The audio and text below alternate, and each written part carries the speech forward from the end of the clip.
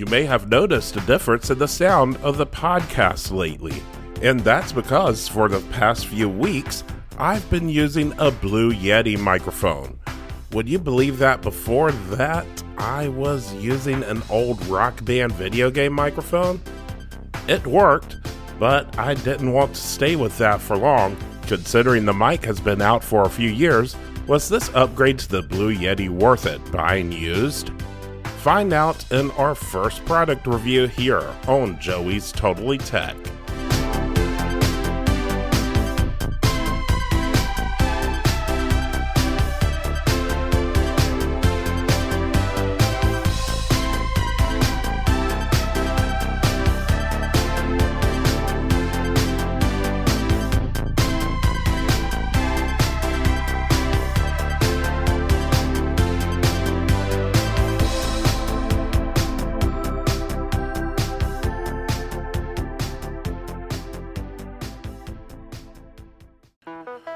So, I know this product is a few years old now. It's 2020, and you can buy these microphones for under $100 on eBay if you look hard enough.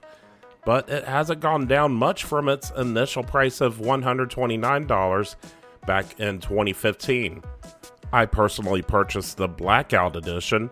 This is not to be confused with the newer Blue Yeti Nano, which only has two polar patterns you can use, cardioid and omnidirectional. Nor do we want to confuse this with the Blue Nano X, which I haven't really looked at yet. The original Blue Yeti has four polar patterns: stereo, omnidirectional, cardioid, and bidirectional. It's also a condenser microphone. It's a very hot microphone, and it will pick up every single ambient sound if your room is not treated for noise. So first, let me explain the polar patterns. Stereo is where you can hear what side of the mic the person is on. It's picking up everything in close proximity to the microphone, but not too far away. Omnidirectional is where it's picking up everything around the microphone, but you're not able to tell where exactly it is. And in this mode, it's going to pick up everything. I'm serious, everything. And the quality normally won't be as good. You're going to hear that in the demo. Cardioid is the preferred way for podcasters such as myself and streamers. It probably has the nicest sound out of the four modes, and it gives you that radio quality sound that you definitely want in your podcast. And finally, bidirectional lets you use two sides of the mic. You can have one person on one side of it and another person on the other, talking to each other. Now, Blue Designs is a company known to make good quality microphones for the price. The Snowball or Snowball Ice for Blue, for example, is what many have started with when it comes to podcasting. Both are easy to set up USB microphones for well under $100. They're normally going between like $40 and $60. Though from what I've heard from those mics, I think this one is quite a bit better. Now for this review, I'm going to be testing the microphone in all of its modes in several different situations, so you get an idea of what it sounds like. But first, let's talk about what it comes with. This is a USB microphone, so the microphone is both powered by and audio is sent through the USB cable. I saw one review of this microphone where the reviewer was plugging it into a mixer with the mic's headphone jack rather than his laptop computer with USB, and was just powering the mic with his laptop and recording on the mixer. While I suppose you could do that, it wasn't really meant to work that way. It's a microphone meant to record straight to the computer without the need of any other audio interface. Being a USB microphone, it does come with a mini USB to USB cable. Also, I should mention, the microphone has a bit of weight to it. When I opened the package up, I found that to be a good sign, at least for me. I don't know why, but I feel like if I could throw the microphone at someone and risk serious injury to that person, not that I would do that, that's got to be a pretty good microphone. Maybe that's not a good test, though. The mic feels really nice to the touch. It doesn't feel cheap to me at all, unlike the blue snowballs, which many complain do feel cheap. It comes with a nice metallic stand to get started with. The stand has some foam padding on the bottom, which may help with shock absorption just a little bit, and I didn't have any issues with shock like you may have heard with my old Rock Band microphone on occasion in older podcast episodes, but I think many of you are going to want to buy a different stand for this, as well as a shock absorption mount. So I've done that. My issue with the stand that it comes with is that the mic is not level with my mouth when I set it on the desk. I'm fairly tall, so that's probably part of the problem, but I had to take my Nintendo Entertainment System out, set that on the desk, and then set the stand on that in order for it to be level with my mouth. And it was still a little bit off, by the way. And for podcasting, which is what I specifically purchased this for, you want this to be pretty close to your mouth. And keep in mind, this is a side address microphone. You will want to be perpendicular to the mic's front side, not the end as you would do with front address microphones, which I think most people are used to. So I'm using a microphone arm stand, a Knox Gear Blue Yeti shock mount, and a Blue Yeti mic foam pop filter. And no matter what stand you're using, you should always be using a pop filter of some type to keep the sound from popping in your recording. Those are also known as plosives. This is what occurs when a gust of air hits the microphone's diaphragm and it creates that popping sound. If for some reason you can't get a pop filter, you'll want to move the microphone 45 degrees off angle. That will help reduce those plosives. As I mentioned previously, the microphone also has a headphone jack, useful if you want to monitor what you sound like when you're using the microphone. And the microphone can also double as an external sound card too, so you can listen to your PC's audio through the same headphone jack. On the front, the mic has a mute button as well as a headphone volume knob if you do have headphones plugged in, and knobs on the back for the gain and your polar patterns. So in this part of the review, I'm going to be testing from different angles and different situations with these polar patterns. The first pattern I'm testing out is stereo. I am currently at the front of the mic. Now I'm at the top. Now I'm behind the mic. I'm at the left of the mic. I'm at the right of the mic.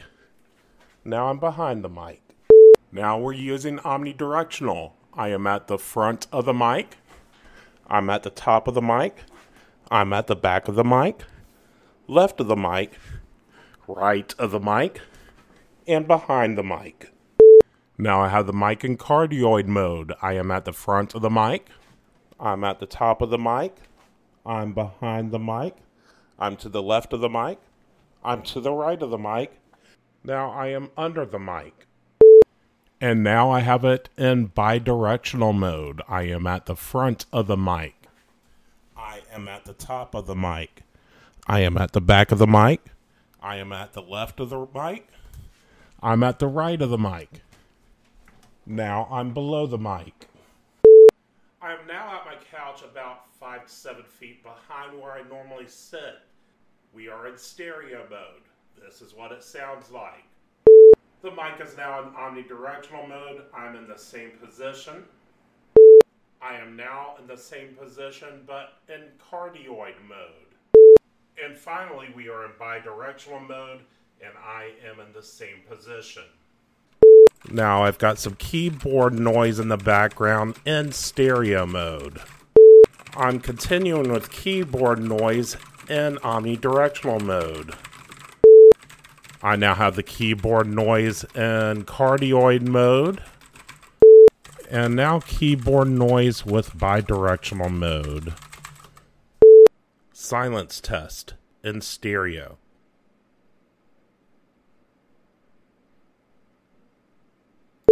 Silence test in omnidirectional mode.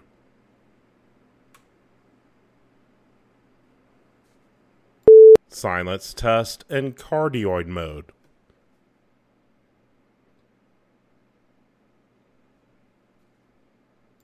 Silence test in bidirectional mode.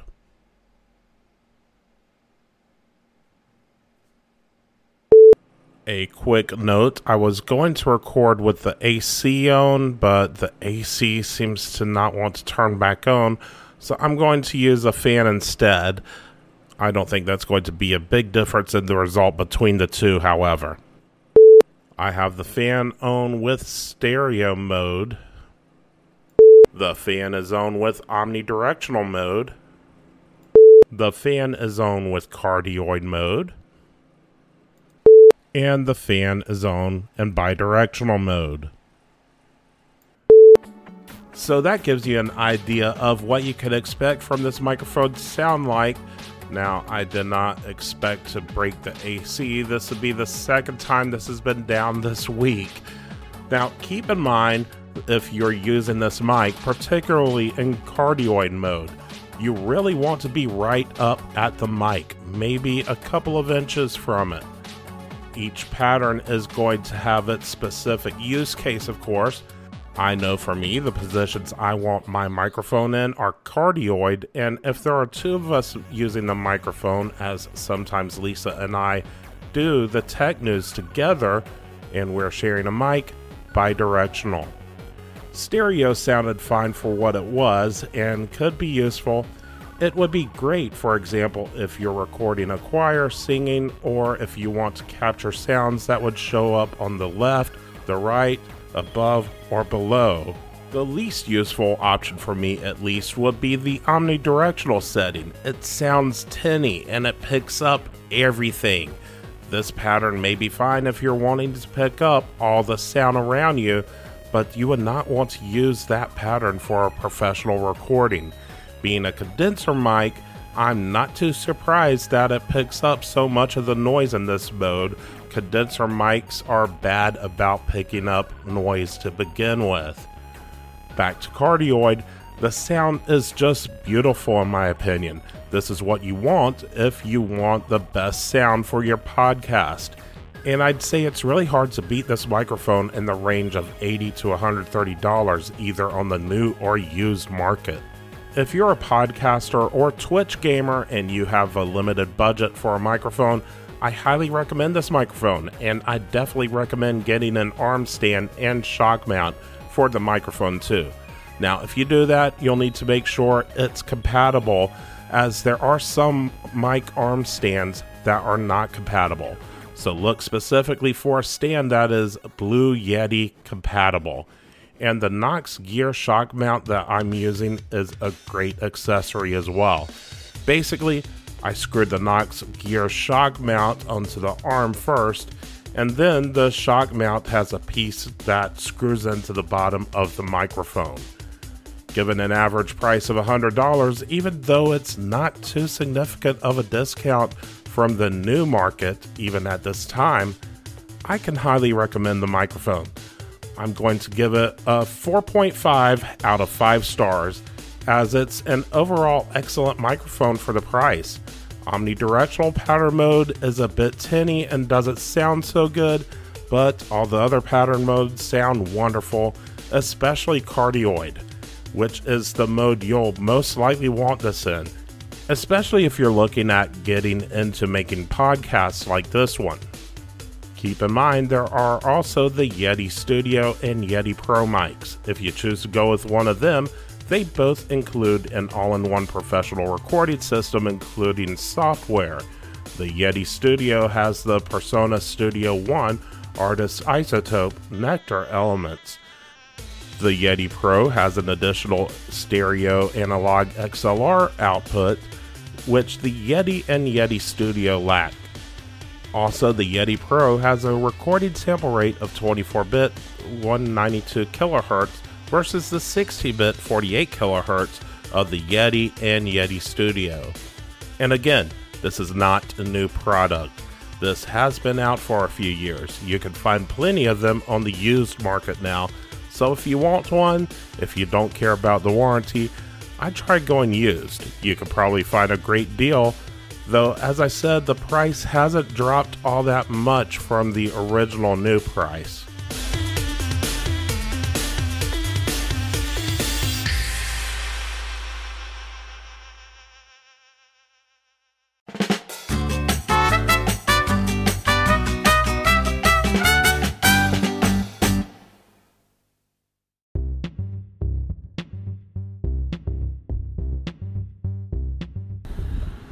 Hey everyone, it's Joey, and I'm recording this for my iPhone 6S. Have you heard about the Anchor app yet? If not, let me explain. It's the easiest way to make a podcast. There are creation tools that allow you to record and edit your podcast right from your phone or your computer. I'm recording from my phone right now. I normally use my professional microphone at home to record, but hey, I'm showing that you can do this on the phone too. Anchor will distribute your podcast for you so it can be heard on Spotify, Apple Podcasts, and many more platforms. You can make money from your podcast. There's no minimum listenership required. It's everything you need to make a podcast all in one place. Download the Anchor app in the Apple App Store or Android's Google Play Store today to get started. Anchor, the easiest way to make a podcast.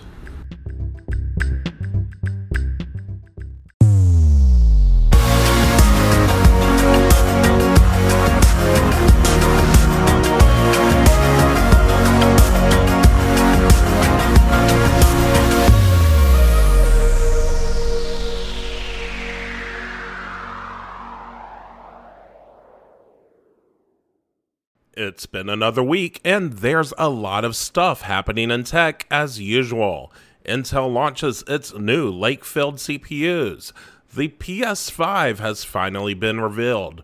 Twitch users are getting hit with copyright strikes. Activists are working to save the Internet Archive. Apple will be transitioning all of their Macs to ARM CPUs. And the European Space Agency is building a reusable rocket. All that and more. It's time for the news on Joey's Totally Tech. Hit that new news intro.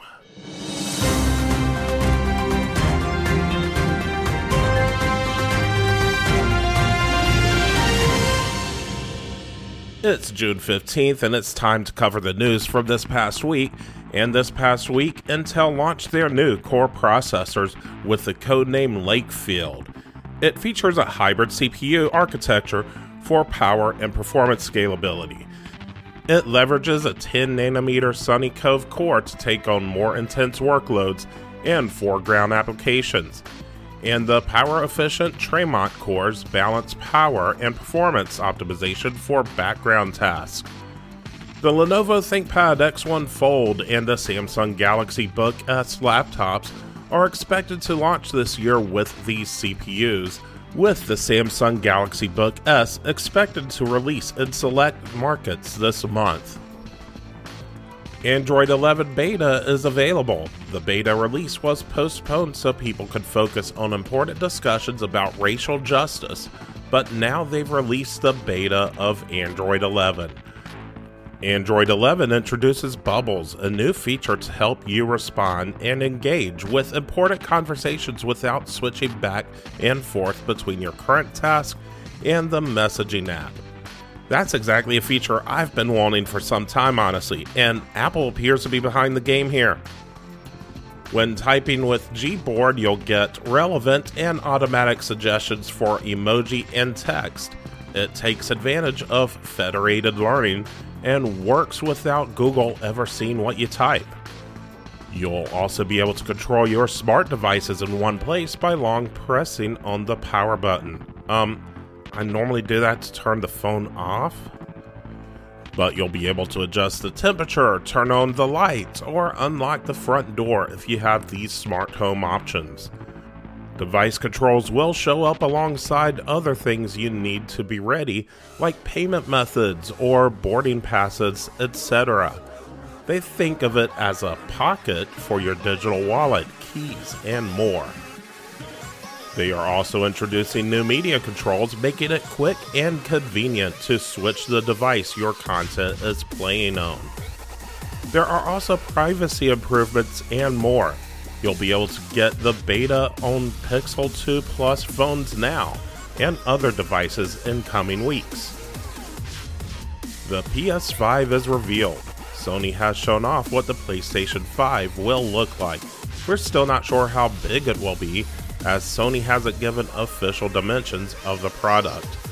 Games have also been announced for it, including Horizon Forbidden West, Spider-Man Miles Morales, Ratchet & Clank Rift Apart, Demon's Souls, Gran Turismo 7, Sackboy: A Big Adventure, Returnal, Destruction All-Stars, and Astro's Playroom. Twitch hit streamers with DMCA claims if you played music or audio clips of which you did not have the copyright or license to use while streaming your gameplay on Twitch. You may have been hit with a DMCA copyright claim.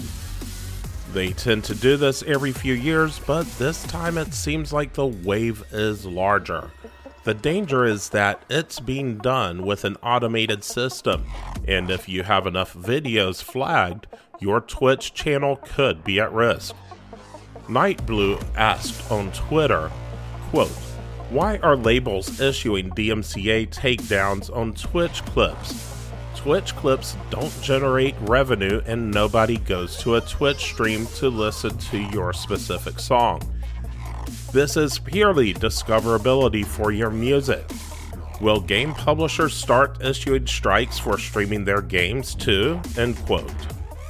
Many creators feel like they have no choice but to simply mass delete all of their old videos and clips from the past few years, rather than have the automated DMCA system flag their old content and potentially put their channel in danger.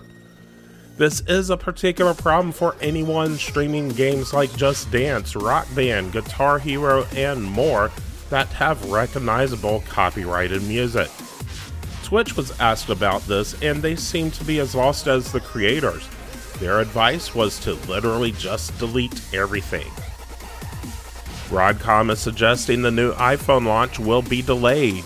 Chipmaker Broadcom, which is a major supplier for Apple Incorporated, suggested that the latest iPhones will be launched later than usual this year.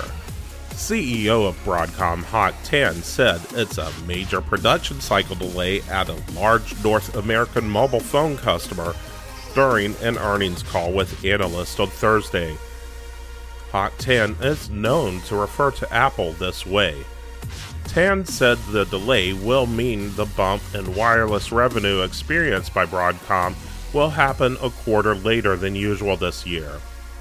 Apple plans on releasing the next iPhone line multiple weeks later than usual, as reported by Bloomberg News. They typically unveil new iPhones in the second half of September, but occasionally they have done so later, as in the case of the iPhone X in 2017. Activists are rallying to save the Internet Archive as a lawsuit is threatening the site. The Internet Archive had created the National Emergency Library in March, responding to the shutdown of public libraries due to COVID-19. It suspended book waitlist until the end of June, allowing for a single copy of a book to be downloaded an infinite number of times. Book publishers weren't happy about this, so they filed a lawsuit against the Internet Archive, accusing them of violating the Copyright Act and facilitating digital piracy. The Internet Archive has responded by closing the library early, but the lawsuit could result in the shutdown of the entire service. There have been attempts at backing up the library, but those attempts have been unsuccessful, and open internet activists are trying to find a way to save the archive. Artificial intelligence is going to do surgery. Google Brain, Intel, and UC Berkeley are working together to train robotic surgery AI with videos. Motion2Vec is an AI model created by researchers at Google Brain, Intel AI Lab, and UC Berkeley, and it's capable of learning how to do robotic surgery. It has been trained with videos from Johns Hopkins University and Intuitive Surgery Incorporated. Okay, look, This is how the robots fight back. I don't want them killing me during surgery, or even worse, assimilating me to the Borg. Actually, being a cyborg might be kind of cool. More AI news. Facebook's transcoder AI converts code from one programming language into another. Now, this is probably going to be more understood by the programmers and coders listening out there than the general public. But Facebook researchers have developed a neurotranscompiler that converts code from one high-level programming language into another without supervision. Migrating a codebase from one language to another normally takes expertise in both languages as well as a lot of time, and it's not cheap. The transcoder was able to translate between C++, Java, and Python. It was trained on over 2.8 million open source repositories on GitHub. The transcoder did make mistakes, however, many of which were minor. MIT's brain chip could make your mobile device smarter. MIT scientists have published a paper detailing a new type of artificial brain synapse that can potentially produce devices that will handle complex AI computing locally without connecting to a data center.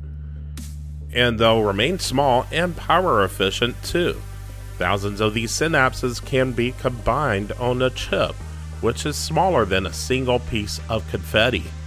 These memristors are created using alloys of silver and copper and offer a gradient of values as opposed to a binary state, and they're able to remember states. The goal was to create dedicated hardware that can perform tasks that currently require significant GPU computing power. Twitter will launch a revamped verification system with publicly documented guidelines. Twitter confirmed that it is developing a new verification system.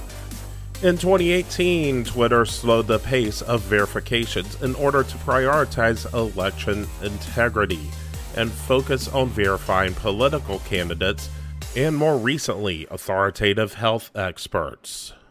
The new system will have clear guidelines for what is required for a user to be verified. It's unknown when the new system will be implemented. You can now trade in certain Android phones for iPhones. Apple updated its trade-in website to allow customers to trade in specific Android smartphone models for store credit towards a new iPhone. In 2013, Apple and Brightstar started a trade-in program by offering customers up to $175 store credit towards a new iPhone 5S for trading in a 4S.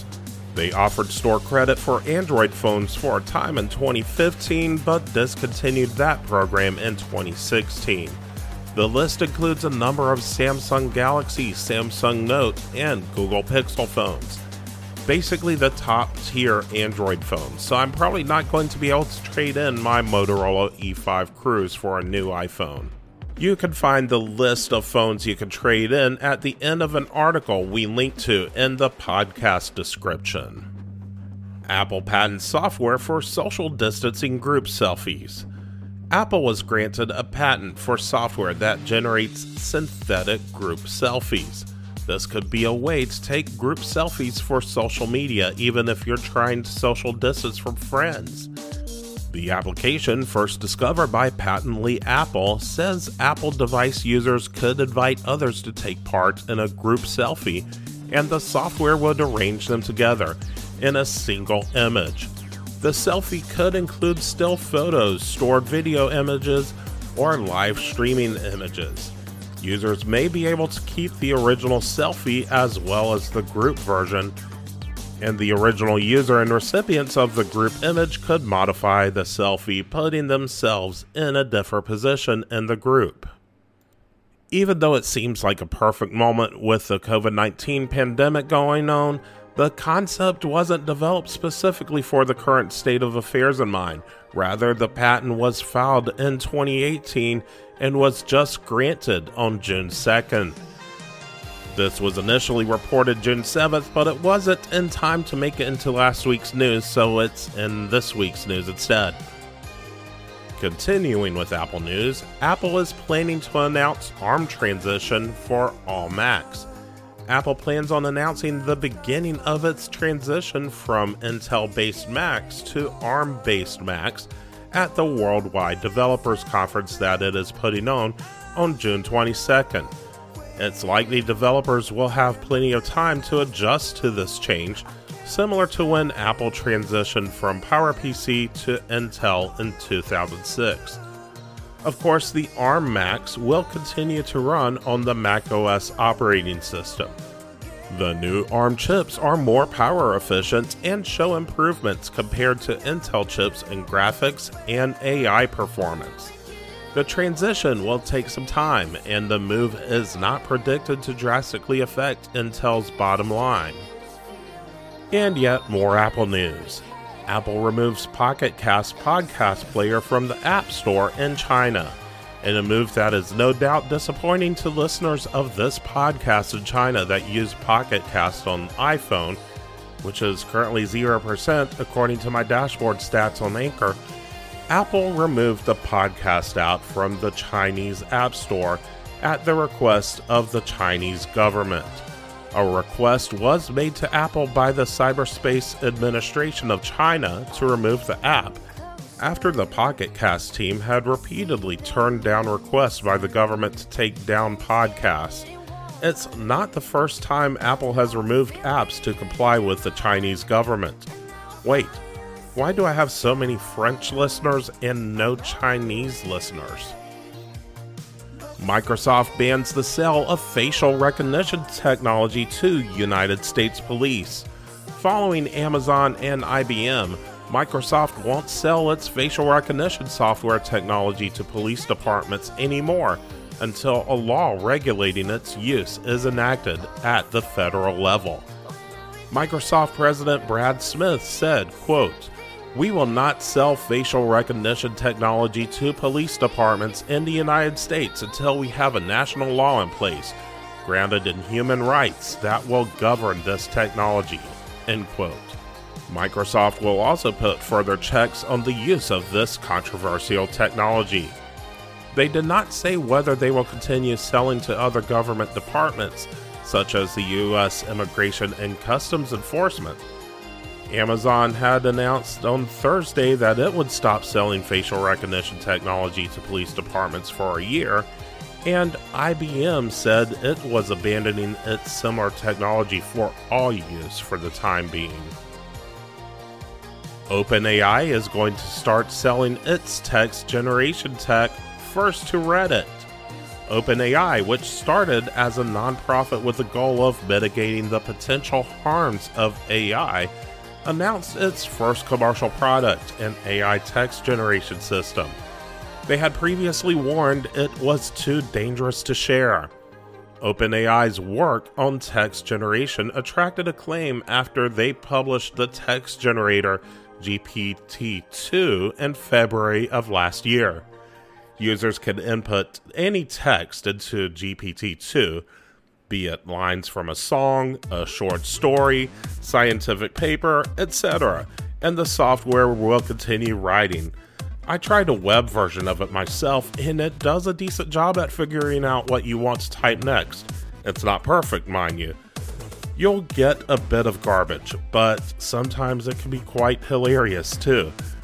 OpenAI initially limited the release due to concerns the system would be used for malicious purposes, like generating fake news or spam. But there was no strong evidence of misuse when they published the code in full.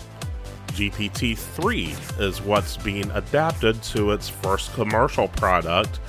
Access to the API for GPT-3 is invitation only, and pricing has not been decided. The API could be used to create better chatbots, gaming experiences, and much more. The NBA could use 2K video game crowd noise to simulate fans in empty Orlando arenas. The National Basketball Association is considering creative ways to avoid silence when they resume their season. Both players and owners have approved the league's 22-team proposal to resume play in Orlando, Florida on July 31st. But the difference will be there will be social distancing, masks, and smaller non-NBA arenas. There will also be a lack of fans in the stands. Other sports leagues have already tried ways to simulate crowds. The German Bundesliga experimented with adding fake crowd noise to the broadcast of soccer matches. Others have used cardboard cutouts of mannequins in place of the fans, and South Korean soccer team FC Seoul hilariously mistakenly used sex dolls throughout the stadium seats. Oh my, we're slightly risking the family friendliness today, aren't we? The NFL is considering using digital fans in the seats for its tapings. So the NBA is considering using crowd noise from the NBA 2K games. The league is still discussing its creative options. We're heading back to China now as Zoom closed the account of a US-based Chinese activist group to comply with local law. A paid Zoom account of a US-based nonprofit called Humanitarian China has been temporarily shut down after broadcasting an event commemorating the anniversary of the Tiananmen Square massacre. Zoom says the account was closed down to comply with the local laws. Some of the participants of the event were based in China, and in China, free discussion of the Tiananmen pro-democracy movement is forbidden. Though Zoom is a US-based company, much of its development was based in China, and some Zoom calls are routed through Chinese servers. A manned fighter to face autonomous drone next year in a sci-fi movie-like showdown. The Air Force announced a showdown between an AI-driven flight control system against a fighter jet with a human pilot planned for July 2021. Details about the aircraft that will take part in the event were not released. Unmanned combat air vehicles have the potential to change aerial warfare since they lower the cost of training and production. They are also able to perform some tasks equally well, if not better, than humans. AI capabilities integrated into manned aircraft could help reduce pilot fatigue and improve decision-making. LiDAR has helped uncover an ancient Mayan structure. The technology is becoming useful in archaeology as it can reveal structures within hours that would have taken months to discover with other methods. Using the technology, a team from the University of Arizona scanned forest in the Tabasco region of Mexico. They didn't find Tabasco sauce, but they did find an enormous Mayan structure that was more than 3,000 years old. The LiDAR was able to produce a large-scale, low-resolution image of the area. Photos and video are in the article that's linked in the podcast episode description. In a similar story, a ground-penetrating radar has revealed an entire ancient Roman city. Archaeologists have been able to map the entire underground city of Fileri Novi using a ground-penetrating radar. 28 billion data points were collected in the project to generate the full map, which is still being processed. The researchers documented the location of buildings, monuments, passageways, and water pipes without having to dig. The city is well documented in historical accounts. It has an unorthodox layout compared to other ancient cities of the Roman Empire. Pentagon documents reveal the U.S. has been planning for a Bitcoin rebellion. The Department of Defense planned for a scenario involving a rebellion that used Bitcoin to undermine and evade the establishment. The scenario, people born between the mid-1990s and early 2010s used cyber attacks to steal money and convert it to Bitcoin. The Defense Force was also wargaming scenarios involving Islamist militants and anti-capitalist extremists. Matt Gaetz, Republican representative from Florida, has called for the government to freeze the money of demonstrators to quell political dissent. Bitcoin and other cryptocurrencies have had an increased interest recently due to the coronavirus pandemic, unprecedented levels of government borrowing, and its use in censorship resistance. Just Eat Takeaway is buying Grubhub for $7.3 billion. The European company Just Eat Takeaway announced they have reached an agreement to acquire Grubhub for $7.3 billion. They have around 70 million combined active customers globally, and the two companies served 593 million orders in 2019.